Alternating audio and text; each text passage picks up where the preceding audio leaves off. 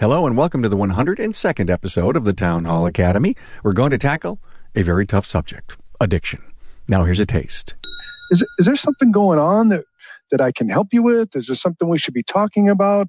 And if you or your manager, in my case it's a manager, has a good enough relationship with that employee, usually it's going to come out, or they're just going to mask it and play the denial game, which eventually you're going to have to call them on it anyways, right?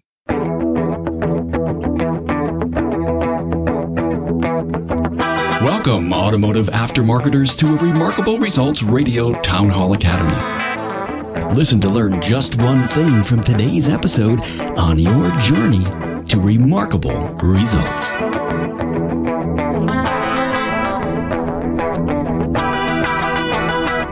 Carm Capriato here with a discussion you must hear. On our panel is two former addicts and two that have been involved in some capacity with an addict. The four panelists are all aftermarket professionals, and I want to thank them for their transparency and honesty to help tell an important story of addiction, recovery, and support. I want to thank the supporters of the Town Hall Academy, Jasper Engines, and Repair Pal. Your customer's old engine, is going to wear out. And when that day comes, Jasper will be the name to remember. Jasper's remanufactured products cost considerably less than a new vehicle, so it just makes sense to choose Jasper for your customers' drivetrain needs. After 10 plus years in business, Repair Pal has become the nation's largest network of independent auto repair shops. Their certification program ensures that customers who go to Repair Pal certified shops will receive quality, trustworthy repairs. Find more information at repairpal.com/shops. Hey, are you not listening on a mobile device? You can find a list of mobile listening apps on the website on the apps page. There you can not only download my own listening app on your Android or Apple device, you can discover another 12 sites that offer the podcast. Learn to enjoy the remarkable content on your commute. Hey, the views and opinions expressed are those of my guests and do not necessarily reflect advice or solutions to any specific problem or situation. Please consult a professional. Hey, so glad you're joining other aftermarket professionals on this learning highway. Our intention is to help bring fresh and innovative discussion to inspire and grow individuals and companies. Now, if this episode hits you in a way, please share it with a friend. Now, here's my panel. Matt Fonslow, the diagnostic tech and shop manager at Riverside Automotive in Red Wing, Minnesota. Eric Ziegler, a mobile diagnostician, owner of Easy Diagnostic Solutions in Peoria, Illinois, and instructor for automotive seminars and the Drivability Guys. Rob Rosell, owner of Family Auto Service, a four-shop group in La Mesa, California area, and author of the book, Addicted to Life: How I Went from Homeless to Extraordinary Success and Happiness in a Short Period of Time. And also with us is Tanner Brandt, owner of Tanner's Auto Clinic, a mobile diagnostician and programmer and an instructor for CTI. By the way, you can find Rob Rosell's book on the website's books page, and the show notes can be found at remarkableresults.biz/A102. We cover a lot of ground in this episode that will open your eyes to addiction, including living life without, the law of exposure, the way out, the reward system, opioids, alcohol, and other addictions, and the signs of relapse. Here's a myth. People who struggle with addiction come from a bad or broken home and have no support. And here's some truth. Until an addict says done, no one can help them. Your heart may say you're done, but your actions must demonstrate it. At least 1/3 of you have a life's experience with addiction or have a close friend, family, or significant other who is struggling. Use this episode to bring in your desire to help yourself or someone you love with addiction.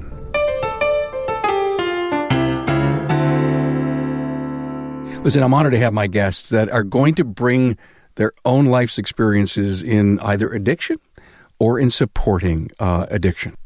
This is going to be a topic that I think hits the hearts and the souls and the minds of many people, not only in our industry, but in life in general. Let's just jump in, and I want to give each of my guests an opportunity, 3 minutes or less, to explain why they're here and why they're going to bring a ton of value to everyone. Matt, I'll start with you. My idea was fueled by a hire we did a few months ago.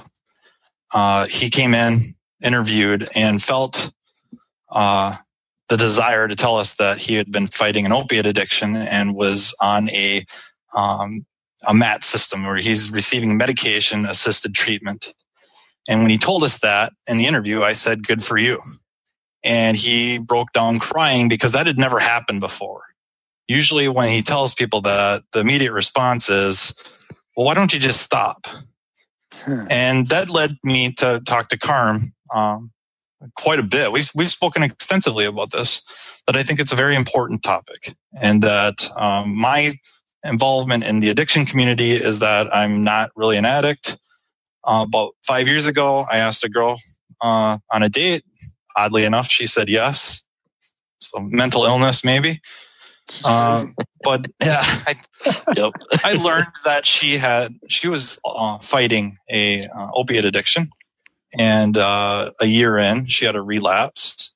I thought I understood what addiction was. I had this notion that I knew I understood what addiction was, that it was a lack of willpower.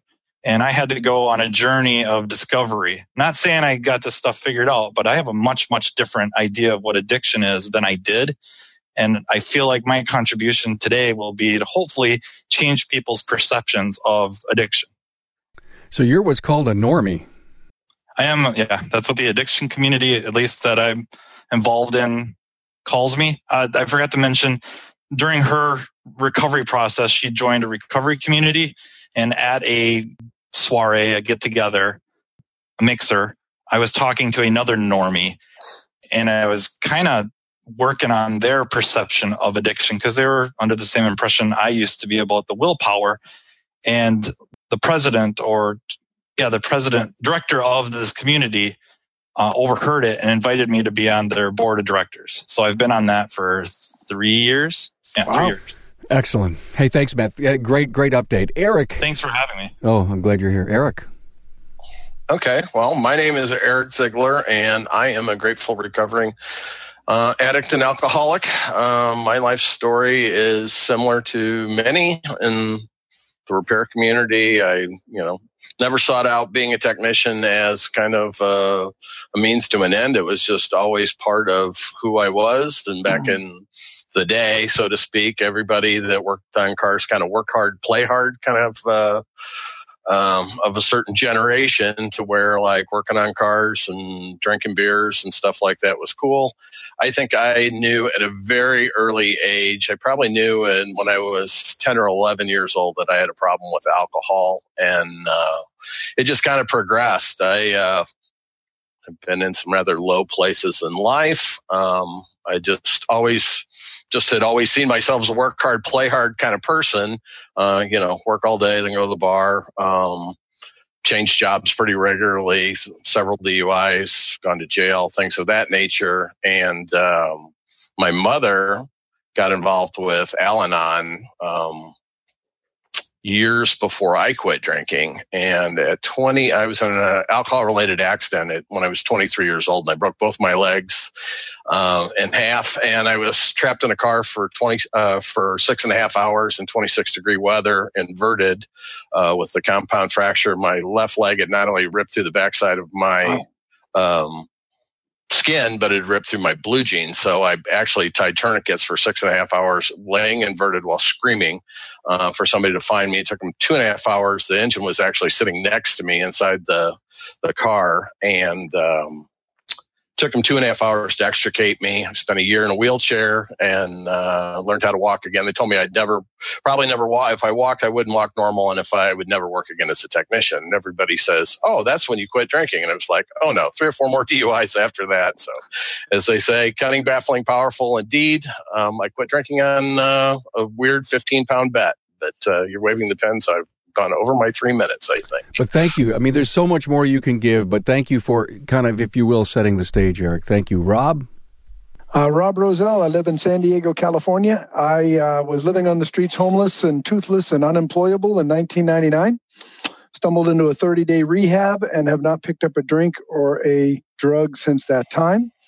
About a few months after checking out of that rehab, I walked into an auto repair shop, looking like a crackhead still.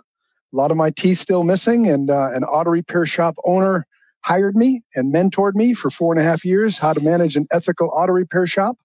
4.5 years later, I bought my fourth store. In 2004, 2010, bought our second store. 2014, bought our third store. And 2018, opened our fourth store. And you know what? You did it in 3 minutes, but the story's almost worth an entire episode, Rob. And I started to read your book, and I will tell you, what a great book. I couldn't put it down. You've got this gift of just keeping the reader engaged. So right on. Well, thank you. Maybe we can share how people can get that book later, okay? Absolutely. Thank you so much. Tanner. My name's Tanner Brandt. I live in Greenville, South Carolina. My ties to this episode is I grew up with a sibling that struggled with alcohol addiction. From the time she was 18, she's 5 years older than me. So that meant I went through most of my high school career having to deal with the side effects that it causes on a family member. If you've ever seen the show Intervention and seen when they get really overwhelmed and a freak out happens and the cops are there, that was pretty much my life for like a good portion of my high school career. So it sucked for me. It sucked for my family. And I think the big thing that I want people to understand is everybody kind of, I think, assumes that people who struggle with addiction come from a bad home or can't do good. They don't have good people supporting them, on and on, things like that. I have a great family, great parents, middle class. My father owns a business, been successful for 30 years. Mother's a teacher. So they did absolutely everything they possibly could to help her up until she finally decided on her own that she was ready. It was a constant struggle for probably a good decade or more. There's still some things that are side effects of that life, throughout all those years. She has a daughter now that's doing great. My sister's doing great. But because of, a lifelong of addiction, there's still some stuff being dealt with, but overall very big change from, 15 years ago to now. Yeah. Thanks, Tanner. Hey, Rob, until an addict is done, nobody can help them, right? That's a fact. I've talked to a lot of people, and actually, it's the premise of chapter 1 of my book, and it isn't just about addicts, but it's a major part of being an addict. I've had a lot of people come to me and say, "Look, I need your help," and the first question I'm going to ask them always is, "Are you done? Are you done living the way that you've been living? Are you really done?" Because a lot of us as addicts have said that we're done, and we really meant it in our hearts, but we just weren't really ready to take the action that backs that up, whether it's going into a rehab. I'm a firm believer in 30 days out of your world, whatever your world is, at least 30 days. I know people that believe in 90 days and 6 months and 1 year programs.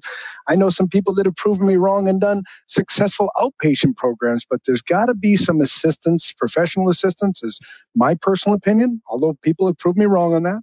Then once we have that, we also need meetings, 12-step recovery meetings, whatever that is for your category, for support to learn how to build a solid foundation. It's all about the foundation of recovery. But until I actually am done living that way and living that lifestyle and putting up with less than what we really should have, nothing's going to change. Nothing's going to change at all. A vehicle is more than just transportation. It's what we depend on to move our most precious cargo, our families. As a service professional, you provide routine maintenance for your customer's vehicle, but what do you do if the engine, transmission, or differential fails? Contact Jasper, of course. Jasper provides your customers with a cost-effective alternative to purchasing a different vehicle. Quality remanufactured products from Jasper Engines and Transmissions carry a nationwide warranty with up to 3 years, 100,000 miles parts and labor coverage. Get your customers back on the road fast, as Jasper offers immediate availability through 2 distribution centers and a network of 45 branch locations nationwide. If a new vehicle is not in your customer's budget, and the engine or transmission in their car, truck, van, or SUV has given its last performance, a remanufactured drivetrain component from Jasper Engines and Transmissions will provide them with many years of trouble-free driving at a cost many times less than that of a new vehicle. For customer satisfaction, choose Jasper.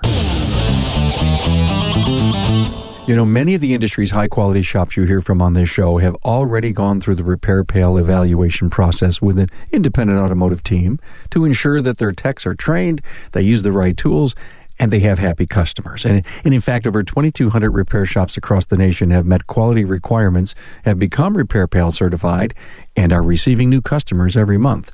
Now, Repair Pal certified shops are proud to have passed their certification process, and they see the value of new customers both from the 5 million monthly visitors to RepairPal.com and their partners like CarMax and the Tow Program. What is nice is that shops can cancel anytime, so that makes Repair Pal work hard to ensure that you see the real value of the program. I encourage you to visit RepairPal.com/shops. Learn how you can become Repair Pal certified and connect with new customers every month. Do we have addicts working for us in the aftermarket and we don't know about it? Absolutely. Yeah. Absolutely. That's why we're here. We're here to get this story told. I told my panel, I have no experience here, so I'm here to learn. We're also here to share and get the word out. So how do we know? How do we find that out? I'll tell you a funny story. When I first got hired in the automotive world out of rehab, everybody in that shop was in recovery, and we had a kind of an ongoing joke that in order to work there, you had to have the 7-step memorized and no driver's license. Because all of us were in the beginning stages of recovery, and it's not uncommon in our industry to have that going on at different stages. Some people in the beginning stages, some people like us with 15, 11, 7, 3, 20 years recovered. It's very common, actually. Yeah. And you may not know, and it may not matter, because we're kind of limiting the talk about addiction to drug or substance abuse. But it's far more wide-ranging than that. And even some substance abuse or dependency is not what we would call, I don't want to say not harmful, but it doesn't affect your ability to work or function. Caffeine addictions, people that they do not function until they get a pot of coffee in them, right? They can't get going as you're sipping your coffee. Two of them. You may have a germaphobe, where we're getting into a phobia, but I guess where I'm going with this is where I started to take a turn was looking at science. That's where I go running to try to understand something. And what the amazing thing with science is that it starts uniting things. And they're finding is that addiction is starting to share a lot of traits, both just behaviorally, but also like wiring in your brain with such things as OCD, phobias, and Tourette syndrome. It's pretty interesting when you think about somebody with Tourette syndrome. They talk about their tics is almost an overwhelming need to do whatever that movement is or say whatever word. And the more they focus on not doing it, the more they can't resist. And finally, they just let it happen and do it. And that's not unlike an addict's brain seeking out whatever that source of pleasure or source of the rush is, whether it's a substance, whether it's shopping, the text going on the tool truck. It could be gambling, sex, video games. The list is long. When we start worrying about it is when it affects your ability to perform daily tasks or care about people in your job over this action or activity. Yeah. Tanner, should we be drug testing? I think we kind of have to.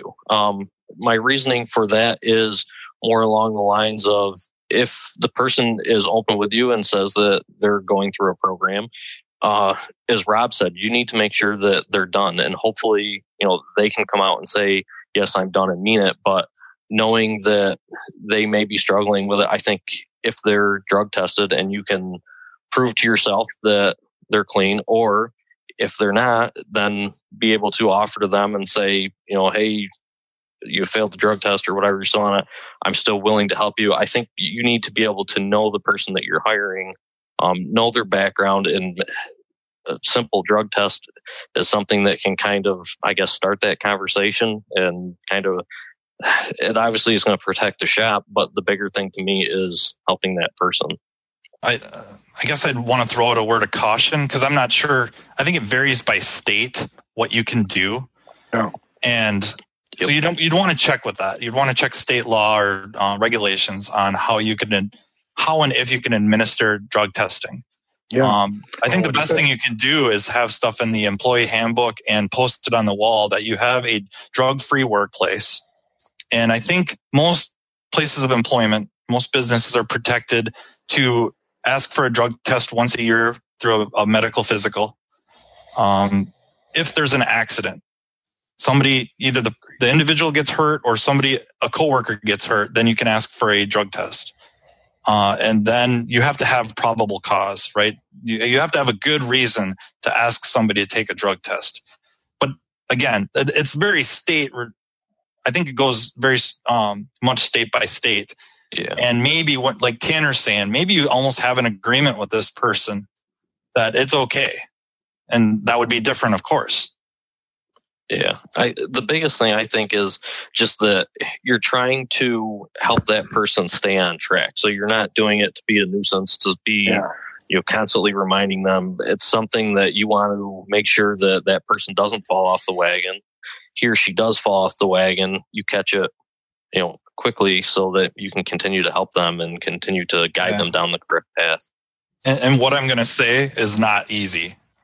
I'm not saying I don't want to imply I even know what I'm talking about. But usually the relapse occurs long before they take in the substance or do the activity. Agreed. And that would be important to try to be aware of that. And I know I'm speaking very vaguely, but the best you can do is try to study up, talk to addicts, talk to people involved in treatment or the recovery community to start learning a couple of signals. And it may not be calling for a drug test. It might be just having a conversation with the person and finding out that their life is in complete disarray, and their learned behavior then to cope is, what drives their addiction, not something that maybe us, normies would do. Yeah. So the descent into relapse starts long before they actually reach for we're speaking almost primarily about drugs or chemicals here. So before they reach for the chemical, they've already started the process of relapse. Agreed. And I think that comes down to getting to know that person. One of the things I had written down as a note is trying to understand the person's past and getting to know them, whether when you hire them, call character references, not just professional. So you can really get an idea of their life and what they're like, and maybe things that they enjoy doing, so that you can start to see those signs prior. Because if you know nothing about the person at all and you just hire them and they're an employee, it's going to be a lot harder to see that, and compared to if you're invested. Thank you. I love where this is going, and I think I want to stay in this area because I'm here listening and I'm concerned. How do I know that person that I'm interviewing or that person that has been working for us for a while is going into relapse? And do we have enough HR training to help me? Do I, as a normie, I guess, know what to do, what to look for, what to observe? Rob, and I want you to help me lead this. And another question that I have for you, and I have a lot of questions, but I want to kind of move in this direction. Have you ever hired a recovering addict? I have, because I'm so open with my story, open enough to write a book about it. But even prior to that, I've been written about in Ratchet and Wrench magazine about our story as well. So a lot of people are familiar with our story. So even during the interview process, it'll come up about how transparent I am and how they knew about my story prior to even applying for the job. So they'll be transparent that they've been through that or they're going through that. It's amazing to me how often that we'll have that conversation in an interview. But I will tell you, no different than, a lot of us measure KPIs and performance indicators for our guys in the shop, whether it's advisors, whether it's technicians. You can't relapse back into that world and not have it affect your performance at work. So there's usually a lot of signs that you can see where really just a normal sit down that you would have with any employee saying, hey, your numbers, your efficiency as a technician, your closing ratio as an advisor, those numbers have really dropped recently. Is there something going on that I can help you with? Is there something we should be talking about? And if you've got if you or your manager, in my case it's a manager, has a good enough relationship with that employee, usually it's going to come out, or they're just going to mask it and play the denial game, which eventually you're going to have to call them on it anyways, right? It's obvious. I'm learning, and it's apparent that there's something going on, and you can't ignore it. I mean, that's your point. It's the easiest thing to do, isn't it? Is ignore it and hope it goes away, but that never happens. And I definitely want to hear from Eric, because he hasn't gotten to say much. But I think what Tanner and Rob are talking about, is something called bonding. And you're trying to form a bond with this person. And really, we do it with everybody. But if you can form a bond with this person, a lot of time, there's some people that would argue we shouldn't call addiction, we should call it bonding, because they've bonded with a substance or an activity rather than people. And if you can bond with a person and create a bond, that's going to take precedence over the addiction or the behavior. So agreed. I think what they're talking about is very, very important. And you know, it's kind of something you want to do with all your employees, right? I mean, or coworkers, employees, everybody. You want to have a bond. And that comes down to creating a good work atmosphere. You want to have an atmosphere where everybody gets along. It's like a family. Everybody's watching out for each other and see, like Rob said, you know, watching indicators of even just work being turned out, you can see. And if you're a tech working next to, you know, another guy, your bay buddy, as I call him, or bay neighbor, you know, you can see that. And if it's in a family atmosphere, hopefully you've created a relationship with that person to where you can reach out and help them. And I think for this particular somebody that is recovering, I think a family atmosphere is certainly something that they need. Some of them, obviously, like I said before, have a good family at home, but that doesn't mean that they're close with that family because of everything that's gone on. So they can always use a support net. You get to know people pretty well. Let's face it. I think we're around our coworkers and our employees more than our family. Yes. You get to know them better than our families and their behaviors. And so it's noticeable. Like Matt said, there should be some sort of a drug testing program if your state allows it. Talk to an attorney about that. It's difficult in California now, especially where smoking weed is legal. Right. Yeah. So there's some real gray areas that they're still trying to figure out. Eric, if I'm an owner and through observation and performance, I discover that a team member of mine is a problem, what do I, as the owner or the supervisor, do? In my experience, or in post treatment recovery, I would say in my experience, you got fired, you know, and you went on to the next job. I've literally gone to the tavern on Friday night and worked at a new job on Monday. Okay, and you celebrated that you got fired, right? Well, no, I mean, either I was dismissed and changed, or I went to lunch and didn't come back. I mean, I've done a lot of that as a business owner myself now.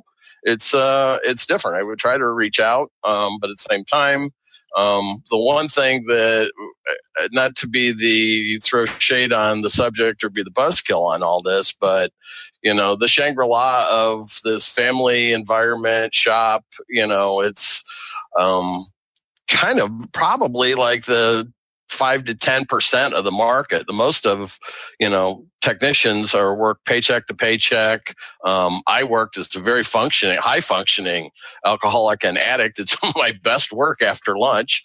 I literally have, you know, I have done some crazy things. I've actually been to the point where I couldn't physically make it home by having one eye closed and pulled into the shop parking lot. There were 2 dogs in the shop that I knew were going to bother me. I put myself in a customer's car that was on the lift, raised the lift all the way up, and woke up in the following morning to everybody screaming, "Where the F is Eric? He should be here right now," or whatever. Everybody like, "Somebody put the lift down and I'll come to work." Just absolute insane stuff that happens. But I think, were you fired? No, no, because I worked at a shop that everybody, you know, work hard, play hard together. It was a community of, that's kind of like, there are a lot of that way. You go not to throw shade on training conferences. You go to big training conferences, and there is a lot of drinking that goes on. There is the Sherry's Credited Vision. There is a 12-step meeting at every vision. When I went through treatment, I'm an old deadhead, and I went through a 28-day program, and they said to me, new faces, new places, music is a trigger. You can't go to could you go to a Grateful Dead show and not drink or drug? And I said, let's show us what you know about it. The Wharf Rats are a 12-step group that have met at set break at every Grateful Dead show since 1968. So I am the antithesis of the repair community. I was told that 1 in 25 would make it in my group. I was told that I would never make it. And myself and one other individual made it, and he relapsed and went on. And I'm just kind of stubborn that way. I got sick and tired of being sick and tired, and enough was enough, as Rob said. But there are it's a multifaceted thing. To Tanner's point, it's a family disease. It affects businesses. It affects families. And to the how do you recognize it? You could have, if you've Rob's obviously got good metrics on production and things like that. If you're the majority of 2-hole, 3-hole shops in middle America, you may not know, other than the guy comes in late, or you got to bail him out to go to Doesn't work. show up. I've been there, done that. I literally worked for a shop that myself and another individual had revoked driver's licenses. And when I would be late, the owner would punish me by making me drive to the county jail with no driver's license with his vehicle to get the other technician who was coming out of work release. Oh my God. I always used to joke that one of these days they're going to let him out and put me in. But, just the craziness that goes on with it, that it's just so multifaceted that people, as far as they always say, addicts and alcoholics are the best liars. You know what I mean? We lie to ourselves about all of this for years. I knew I needed help when I was 11 years old, and it took till I was 27 to get help for what I needed. But again, was highly functioning, drivability technician, probably didn't do this, good at work as I do now. But it's one of those things that it's hard to realize as far as the drug testing goes. What if you are, just being devil's advocate, say you are a cancer patient and you're in, 27 states have medicinal marijuana cards for people. Like, are you going to actually go and test somebody for a drug and say, or you have recreational use? Like, you have to be able to differentiate, like, hey, I had an edible at a show in Red Rocks or whatever that was perfectly legal, and you're going to terminate my employment. You know what I mean? That's always been a different thing for me. I want to go back to my question from a while back. What do we do upon discovery of a problem with an individual? I would say reach out to them, but at the same time, your interventions rarely work. Agreed. Yeah, agreed. And a active drug addict, alcoholic is a protected class in the state of California. So you've got to tread lightly, and you've got to get legal involved on it's going to be case to case. Carm, it's going to be case to case how you handle it. Hopefully, we can have a discussion where they take some time off and get that taken care of, and naturally, we're going to help them. That's where I'm driving toward, Rob. Naturally, we're going to help them. How? Well, I know of a lot of programs and resources that we have available. Some of them free, and some of them covered by our medical insurance. But again, they've got to be done. If they play the denial card, like you're full of it and that's not true and that's not happening, then you can't help them. Which is more the norm, right? Yeah. More often than not. And as far as the recovery community goes, that's like paid prisons, right? That like everybody's outsourcing jails or whatever to third-party people. It is big business to have in the recovery community for 28-day programs and 30-day programs. And if you don't have the insurance to do it, I was lucky enough that I had been fired from a job, and I went through on $1 a day. Other than that, like if you were self-pay, it can be $25,000, $35,000, $50,000. It's very expensive nowadays. When I went through the rehab that I went to, Valley Hope, they have locations all around the country. I happened to go through in Arizona. They allowed you to do a payment plan, believe it or not. But back then it was $7,000. I think the same program now is $15,000. So yeah, it's not cheap for that 30-day program. But we're also talking about a foundation that works. You need a good foundation. Without a foundation, you're building your house on sand and it's going to fall. So do you have an EAP there? Say that again? Do you use it, or do you have an EAP as part of your benefits package. Employee assistance program. Yeah, thank you. There you go. Yeah, Gotcha. and I believe that the payback on that's significant. For $1 invested, you get like $4 that goes towards something that might go towards treatment, maybe. Yeah, I'll be honest with you. I have not heard of that program as part of our medical, but I'll investigate that. That's a great option. Yeah, that's worth checking into. We have a lot of free resources in our area. Some of them are 30 days, some of them are 6 months, and some of them are 1 year. And everybody's situation is going to be different. One of the key things that I think is very important is that you do recognize it as early as possible. Really, the main thing is the safety of the people, the individual and the people that work around them, if we're talking a technician especially. Very, very important. Agreed. Yeah, and I think Rob alluded to it earlier. This sounds cruel, but it's their addiction. And it's tough love, isn't it? It's rough. But you have to walk this line between supporting their recovery versus enabling their addiction. And protecting the business and the people. Right, you have to protect the business and your other employees. Absolutely. And Eric, go ahead. I'm sorry. No, I'm finished. I was just going to say, Eric alluded to something earlier that's pretty important and I think critical to talk about is the success rate for us addicts is not very good. At least the first time around, second time around, third time. I happen to be one of the rare individuals that got it the first time. That's just by the grace of God. I cannot tell you how many people I know people. I have 19 years clean. God willing, this year will be 20. But the people that I went through rehab with that have 12 and 11 and 15 and 7 all had to go back out and continue to write their story for a little while. Now they've got it, but they didn't get it at the same time I got it. We went through rehab at the same time. So honestly, the success rate is less than 10%. Absolutely. Less than 10%. And what's amazing, and I will mention this, faith-based, Christ-centered programs is over 80%. It is what it is. I'm just stating 80% success rate? 80% or above success rate in Teen Challenge and others like Teen Challenge that are national, that are, again, Christ-centered, faith-based. Their success, and now they do have a 1 year separate you from your world program. You don't talk to anybody that's in your world for, I think, 90 days. You're not allowed phone privileges. I mean, they have a very, very strict program in order to accomplish that, but the results are there. The results don't lie.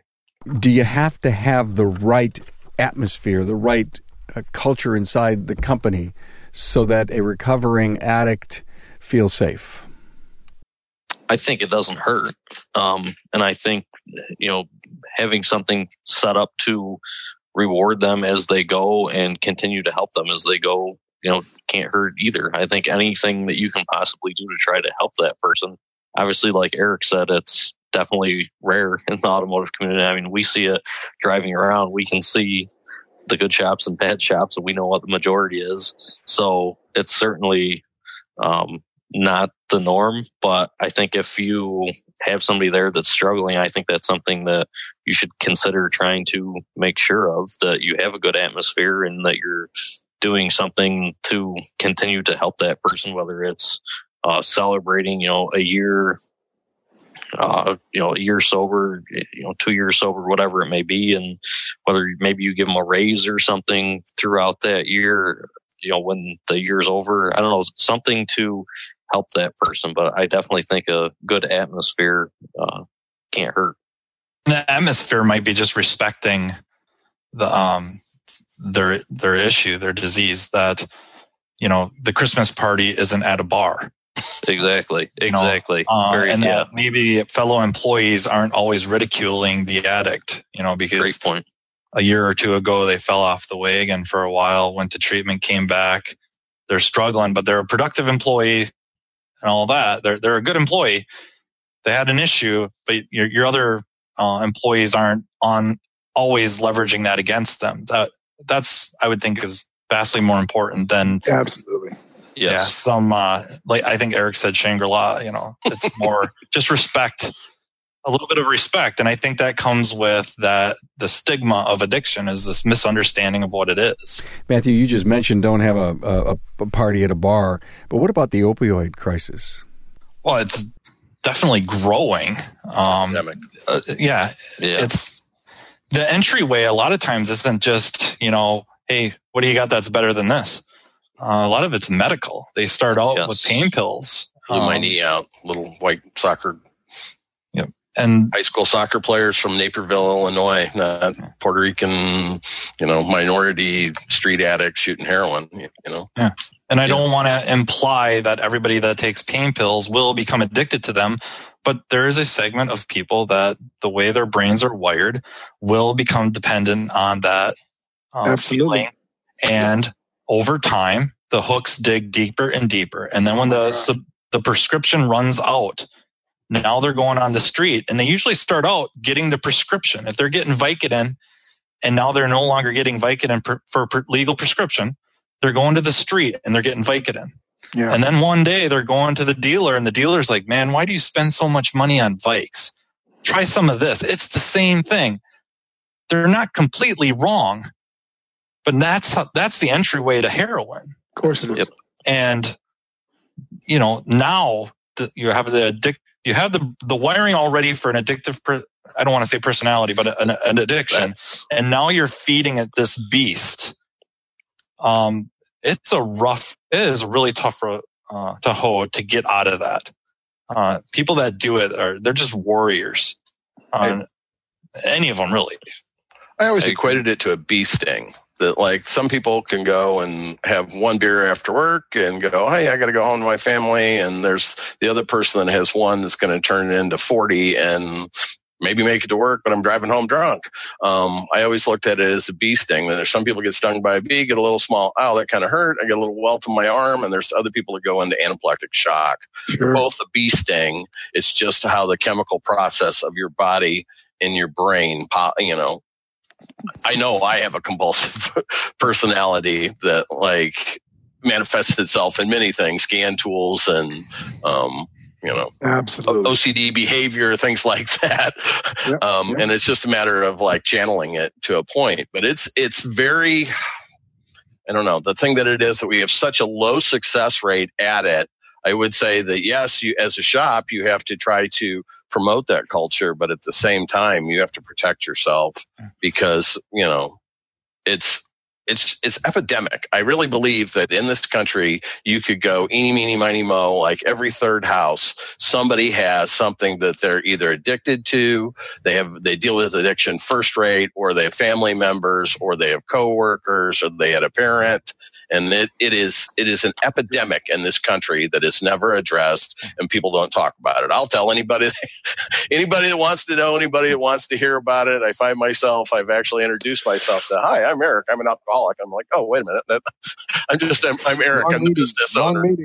Yeah. And I figure if it comes out of my mouth, and somebody will say like, why did you tell me that? And I said, if it comes out of my mouth at least once a day, that I can't talk myself into doing something else. The one thing about the opiate, 27 years for me this May, God forbid, God willing. The one thing with the opiates is opiate users have resources that many other addicts do not have. And there's medication-assisted treatments that work really, really well to give these people their lives back. Granted, they're exchanging one addiction for another, but they can go on a methadone or a Suboxone. And now they can be functional. They get their life back. There's no more, without massive doses to get the euphoric reaction from using whatever the drug of choice was, the opiate was. They can take this stuff, get their life back, have a job, have their family back, all these things. So if somebody is on a medication-assisted treatment program, I don't know if I'd be frowning on it. I would be very happy about it. Because it really stacks the odds in their favor. Drug screen. What's that? How do you have a clean drug screen if you're on, an opiate like methadone, Suboxone, something like that, Yeah, I think the screen can come back. Oh, yeah. The whole Good drug point. screen thing. And I hope this is a good time to drop this or talk about this, and then I got to go to the background, I think. Our brains are really amazing machines, biochemical machines. The reason we're here, the reason that we're dominating the planet is because of our prejudices and our reward system. And today we're talking about the reward system, our brain reward system. And there's a big argument between the medical side of things and the scientific, like the neurobiologists. about if this is a real disease or if this is something with neuroplasticity. But this is our reward system. We're built to get a chemical dose of reward, primarily probably dopamine, when we do something that benefits us greatly. We eat something that's highly nutritious caloric value, fatty foods, sugar, salt, big rewards. Same thing with sex. They take a brain image of somebody in the midst of orgasm versus somebody getting high on heroin. It's almost a mirror image. Okay. So we have this reward system built in, and now we have a disorder, whether it's a kind of a disfiguration, whatever we want to call it, a disease that, amplifies that need. And because we're so smart, we've now created ways that instead of getting that reward from the hunt that led to the kill that fed the village, I can do this synthetically by inhaling this, injecting that. And not only does the chemical reproduce this feeling, it does things to the brain that makes it need more. This is the battle these addicts fight, is so wiring issues, and then what the chemicals they're taking in or the behaviors they're doing affects their brain, the way it actively rewires the brain. So Carm, you might fancy yourself a pretty good driver, but if we took you to New York and put you in a cab, your brain would be wired a certain way and you would react a certain way. But in a few weeks, it's old hat. No problem. You've learned how to drive. Your body changes. Your brain changes. You're saying that I get rewired based on my experiences, and that's no different than the drug addiction? There's not as much difference as you think. There's a lot of parallels. What do you got to say about all that, Rob? Well, that's pretty deep, isn't it? Certainly we can get accustomed to anything and allow, one of the chapters of my book talks about the law of exposure, right? And it's reliable as the law of gravity. So what I expose myself to, I shall become. If I hang around bank robbers, I'm going to become a bank robber. If I hang around cowboys, I'm going to become a cowboy. If I hang around God-fearing Christian men that want to do the best that they can with their family and their lives, and I'm going to become a God-fearing Christian man that wants to do the best he can with his family and his life. So, and it's so important that we continue to expose ourselves to those positive things because our brains are wired with that. I'm with Matt 100%. I've learned that, I can go to a bar. I can be around alcohol. I can be around people smoking weed. I'm past that point in my life, but why risk it? Why even be around that and allow that to become normal or acceptable? Again, for me, we talk about a Christmas party. We have non-alcoholic Christmas parties just because of that fact, not just the liability, because I don't want to be the tool that allows my people to start being exposed to the atmosphere and considers it normal. That's just my thinking because it's not normal for me. I know what it will do for me. I'm just one drink away from being a statistic like the rest of them. Rob, you decided to be done, and I think you were standing in front of or sitting down in front of your parole officer. And, that's right. And it's very early on in the book. And that was the moment that hit you. Could you take us to that? I was sitting and it was probation intake, and at probation intake, they give you a big thick packet of papers that you fill out. They want to know about your life history, your drug history, your work history, and family history, domestic violence. And I was at a fork in the road, wasn't I?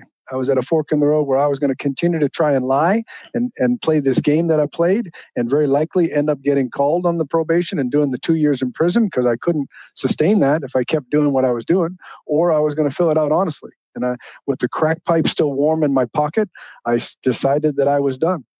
And I filled out that packet with complete honesty and transparency, knowing that after I turned it in, she could come back in and revoke my probation.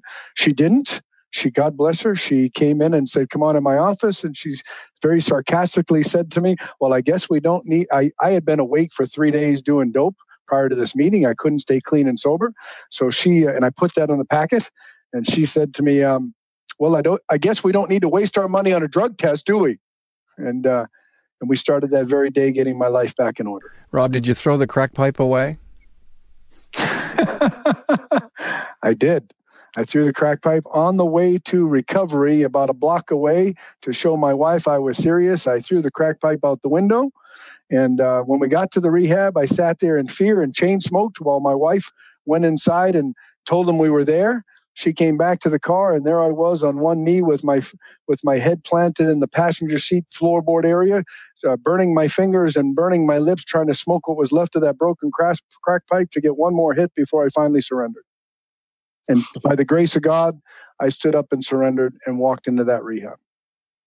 That's all in chapter 1 and 2. Yeah. It was great book. How does anyone get a chance to read that book? My book is Addicted to Life: How I Went from Homeless to Extraordinary Success and Happiness in a Short Period of Time. You can get it on Amazon. Just search for my last name, Rowsell, Rowsell, or Addicted to Life. You'll be able to find us. $25, including shipping. It's the best $1 million that you'll buy for $25 this year, 2019. I will tell you, for those of you that aren't addicts, the first half of each chapter is about my story. The second half of each chapter is for normies. It talks about the principles of success that I use to get out of that lifestyle, and how we all can utilize those principles of success to go to the next level, whatever that level is for each and every one of us. And you said you were going to be at Vision too, correct? I'll be at Vision. I have a booth, a vendor's booth there to actually distribute books as well. Thank you for reminding me that I'll be there, my friend. You're welcome. I wanted everybody to know they could stop by and meet you. Absolutely. I think come by and say hello. That'll be fun. That's a great point, Tanner. And this is an epidemic, and it's going on bigger than I think any of us know.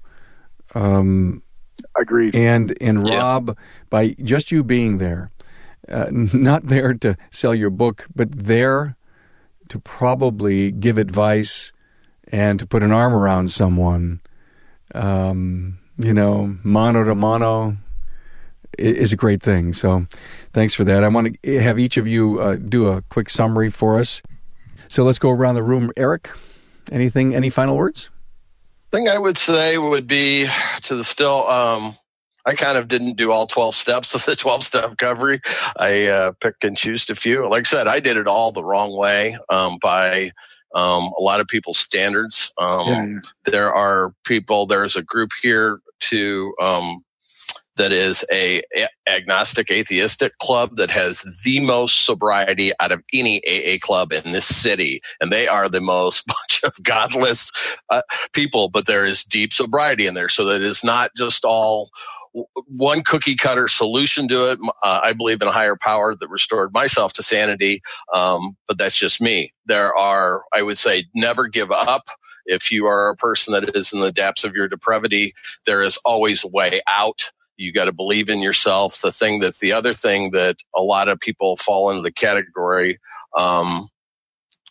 is that there is some moral shortcoming, like there is something spiritually wrong with you, that you are morally or spiritually bankrupt because you're an addict or an alcoholic. And like Matt said, there's a lot of science behind this, and that I am living proof that there is life after substance abuse. And like I said, I will be celebrating my 27th year, God willing, later this year. Thank God you did it, because if not, I would not have known you, Eric. Oh, that's a fact. I'd have been dead many years ago. So I've always looked at this as my second chance in life. And I just kind of switched my compulsions or whatever to working on cars, diagnosing cars, and to the community that I'm around. You know what I mean? The company you keep, there is something to be said there. You surround yourself with strong people. And my mother, God rest her soul, was very involved in Al-Anon for years, well after myself. My mom and dad were gotten divorced after 33 years of being married. My mom went through this epiphany from, we called the Enlightenment, to where it went from being Sally super Catholic to, hey, honey, you want another beer, to like questioning everything. Everybody had a problem. And both my brother and myself, my uncle and my dad was long gone, were sober many, many years. My mom would still go to multiple Al-Anon meetings a week. And I was like, why do you do it? And she said, it presupposes that I go because of you.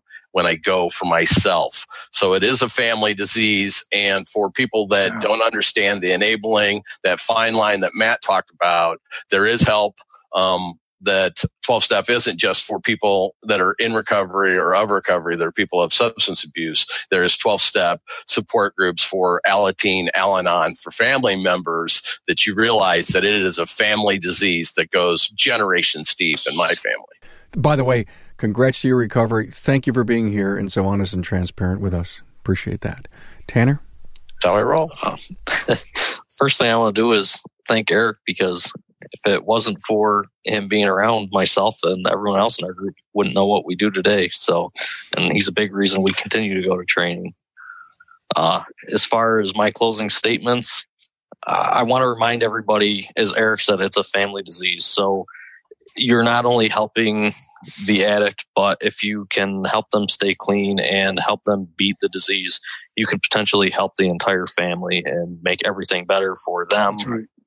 Relationships in that family, everything as a whole. So you can really help a large amount of people by helping just one. Yeah.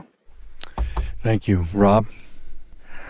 Well, first of all, I want to thank everybody that's on this panel. Great contributions, great input. I think two things. Number one is that same negative energy that just destroys an addict's life, pointed in the right direction, they can do amazing, amazing, amazing things. They are what Eric alluded to as a OCD, or whether it's just focus, whether it's driven, whatever you want to call it, they have that. They just need to get it focused in the right direction. Number two is my wife of 20 years, who's never used a drink or drug in her life, lived that homeless drug addict lifestyle with me through all of that. She's now reaping the rewards of her faith. It's all talked about pretty heavily in the book, and it isn't plugged for the book. My point is this is a family disease, 100%. And by healing the addict, it's amazing the healing that takes place in the family. So that is very important. So I'm glad that was brought up as well. And thank you for being open and honest and transparent, Rob. Thank you so much for being here. Matt, I'll give you the last word. You're a normie.